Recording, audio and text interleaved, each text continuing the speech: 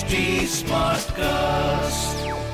You are listening to a Mint production brought to you by HT Smartcast.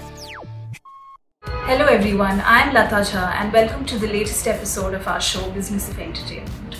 Your weekly dose of the financial performance of what's buzzing in the world of entertainment, at the movies, on TV and on streaming platforms around you. Now, Kangana Ranaut's Tara Thalaivi is all set to recover its investment and make profits, even as major multiplex chains like PVR Cinemas, Inox Leisure Limited and Cinepolis India refused to screen the Hindi version of the film in North India last weekend. The film, that's made for around 40 to 45 crore, has sold all digital streaming rights across languages for 55 crore. While the Hindi version has been bought by Netflix, the Tamil and Telugu versions have gone to Amazon Prime Video. Additionally, the film is expected to make box office revenue given its release in 1,000 to 1,200 theatres, including single screens and standalone multiplexes.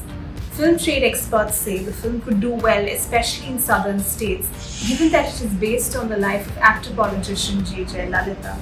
The southern market has been supportive of Telugu films post the second COVID wave and saw the Tamil market opening last weekend. This could help the film make close to 20 crore given current restrictions on theatre occupancies and show timings. The national multiplex chains that have agreed to play the Tamil and Telugu versions have been at loggerheads with the producers, who agreed to an OTT premiere for the Hindi version on Netflix within 14 days. They have agreed to premiere the South Indian versions on Amazon Prime Video only after 4 weeks. A wider Hindi release for the film would not have served well though, given that cinemas in Maharashtra that contributes about 30% of overall Hindi box office revenue are still shut. The premiere of Bigg Boss OTT by Viacom 18 Media Private Limited on its video streaming service Voot is off to a flying start, with the show recording an estimated 1.5 to 2 million viewers each week, with particular traction within the 15 to 30 age group. The experiment, that's the first of its kind, has set the stage for more big-ticket TV properties to premiere on the web first, bolstering advertising and sponsorship revenue. As far as new web offerings go this week, Disney Plus Hotstar is premiering horror comedy Bhoot Police. That's all we have as far as entertainment goes this week. We will be back next week with more news and context on all that's fun and entertaining in hopefully better times.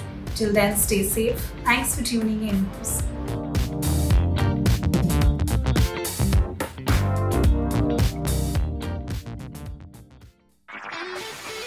This was a Mint production brought to you by HT Smartcast. HT Smartcast.